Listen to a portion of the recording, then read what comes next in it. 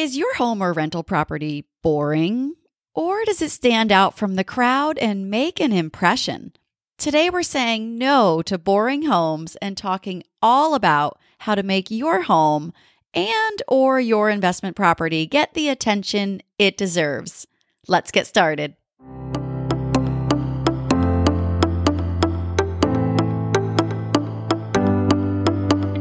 Welcome to Home and Nestorations, the podcast that helps you design and decorate your home with confidence. I'm your host, interior designer, real estate investor, and Best of House winner, Sally Sorcelli, here to help you create timeless designs that'll make your home or rental property stand out. Thanks for listening. Well, hey there, and welcome to today's design conversation. I am sharing 3 easy tips plus a bonus tip that can help you elevate your home, whether you're a homeowner or a real estate investor. Now, you might have heard how popular real estate investing has become over the past few years. I mean, seriously, it has taken over. It seems like everyone has realized the value in real estate investing and is buying properties. If you're a homeowner who has been trying to buy a property, you might have been in competition with people who are trying to buy it as an investment property. I know it's super challenging out there. But while real estate investing is a strong investment strategy, there is a lot of competition out there. And if your strategy is short term, like an Airbnb or a VRBO, or a medium term, an MTR, that's when you have rentals for a minimum of 30 days, it's important not to overlook an important part of your investment, the design. Look, I've read stats ranging that there's like 5 to 7 million plus Airbnb listings and 2 million plus VRBO listings. Holy cow. The competition is steep, so you've got to make your property stand out. Now, location, of course, is the biggest factor, right? It's location, location, location. But another big factor is the design, the way it looks. People do not want to rent properties that don't look great, even if you have an amazing location. If a competing property right around the corner or right next to you has just as good of a location, but a much better design, which one do you think will get rented first? Yeah, the one with better design.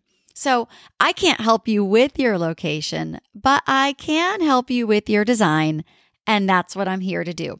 So first tip is number 1, to have a defined color palette. If you have been listening to this podcast for any amount of time, then this should not be something new, but I really want people to do this. A color palette is so important because you want your property or your home to have a visual flow. Now, if you don't remember or this is new to you, a color palette, well, those are the main colors used throughout your home or property, and you see them consistently from room to room. A color palette creates consistency and flow in your home so that all your rooms talk to each other. It's very purposeful looking, it's very curated looking. And if you're worried that, oh my gosh, all my rooms are going to look the same, well, that is not the case. Each room can have its own unique personality, but it visually flows and connects to the next room. And having a color palette really does help you because it helps you decorate your home faster because you have a vision moving forward. You've got direction and clarity, which are so important when designing spaces. And I work with my clients to create that direction and clarity. It's like when you go on a road trip, if you don't know where you're going, you don't know where you're going to end up. Same thing with your design. If you don't know what direction you're trying to go in, and you're like, oh, I love reds. Oh, and I like that blue vase, and I really like this. I mean, you're going to be a hot mess who's all over the place. So I want you to get some clarity and direction, and a color palette helps with that. So a color palette is your roadmap, just like when you're going on a road trip. And it makes your job easier because it's easier to shop because you've narrowed down choices. So, for example, in my home, my entire home's color palette is whites, browns, and blues. Those are pretty much my only main colors. Yes, my kids' room for a brief stint, my daughter had pink, but that's actually transitioned back. And no, I had nothing to do with it. It was her own choice. But again, I've got these 3 colors. So I know anytime I'm shopping that if I buy something that's white, any shade of white, if I buy something that's brown, almost any shade of brown. That could be beiges and taupes and dark browns, light browns, it doesn't matter. And blues. I could have navy. I could have spa blue, which is very light. I could have bright cerulean blue. I could have any type of blue. And it's all going to work within my color palette. It has taken the stress out of design because when I go shopping or go to a store or look online, if I see something that's not in my color palette, I really don't have to consider it. It eliminates decision fatigue. This is why I just love, love, love a good color palette. I want you to think about a time that you have gone to a hotel. Maybe it was a fancy resort and you had this really relaxed, chill, comforting vibe. And it's because in hotels, they're designed very carefully that they do use the same colors throughout. What you see in the lobby, you see similar colors in the rooms, in the elevator, in the guest areas, in the pool area. You'll see all those colors connected. And it really does give a really nice look. And it also just gives you a calming vibe as you walk throughout. It doesn't feel chaotic. And this is really important to have a color palette in open concept homes where everything's open because you see all the other spaces between all the rooms. Now with a color palette, and I think my very first podcast episode was about color palettes. So that would be episode 1. So go do check that out. 3 colors is ideal. 3 is not overwhelming to the eye because our brains really process 3s really well. And I talk about that in another episode, I think, about the rule of 3. So go listen to that one too, and I can link to these in show notes. Now you might be thinking, all right, so I picked 3 colors. Do I use them equally within my home? Nope, that is not what I want you to do. What I want you to do is your first color, you use about 60% of the time, so over half. This is likely your wall color, could be your flooring. It's a big neutral that you see throughout. Your next color, you use about 30% of the time. That could be your furniture, that's upholstery or wood case goods, rugs, draperies. And then your 10% is your accent color. And so in my case, I have a lot of whites and beiges, which are on my walls because I have a very light beige color on my walls and whites. And then I have all my furniture pieces that are also, I've got some browns, some whites there too. Again, I'm a girl who sticks with her color palette. And my blue accent color, yeah, it's 10%. It's in my art pieces. It might be in some of my accessories, in my throw pillows. So your ratio with your color palette is 60, 30, 10. And very important here, you need varying shades of each color to give your home or property a curated look, like it was built over time and not like you just went to Target or some other store like Home Goods or wherever you're shopping and bought the entire display. Say you're using yellow as your accent color. If every single accent was the exact same yellow, it would look pretty boring and flat. You want to have variations, maybe a mustard, maybe a dandelion gold, maybe a soft muted gold, yellow. I'm thinking of all these yellow shades. I can't think of the names offhand, but you get my point. You want to have some variety in your colors so it has some depth. That's super important. So like I talked about with my own color palettes, I have varying shades of white. Some are brighter, some are a little warmer. I have varying shades of my brown. I have a little bit of darker, like in my husband's office, we have a much darker, richer color palette, but it's still blues, whites, and browns. We've kept it consistent, and my office is a very, very pale. One of my favorite colors from Sherwin-Williams is called Opaline. It is such a beautiful, soft blue, very subtle. I actually like it so much, I have it in 3 spaces. My pantry, which is my mudroom area, my office, and our rec room upstairs. It's a really soothing color. I like it so much, I'll likely stick it in my primary bath as well. If this is your primary home, your main home that you live in, you may want to be a little safer with your color palette. But if this is an investment property, then I invite you to go a little bolder. So if you are imagining yourself going through an Airbnb site or VRBO, wherever your preferred listing site is, and look at what draws your attention. The important part of your property, especially if it's an investment, is that it's got to be scroll stopping. You want to attract attention so that people remember your property. I know when we've looked at some, it's pretty interesting when all of a sudden you see something that's really bold green, or I guess there's one property my husband mentioned that's called the Banana House, and it's got everything is yellow with bananas everywhere. I mean, do what you need to do to get people interested in your property. So you could have a black kitchen where maybe you wouldn't want a black kitchen in your primary residence, but in your investment property, why not? Essentially, the goal is here to stop the scroll. So if it is your investment property, feel free to take a few more risks. It's fun to vacation and stay in properties that feel totally different than our homes. So think about that as you're designing your investment property. What colors could be more interesting?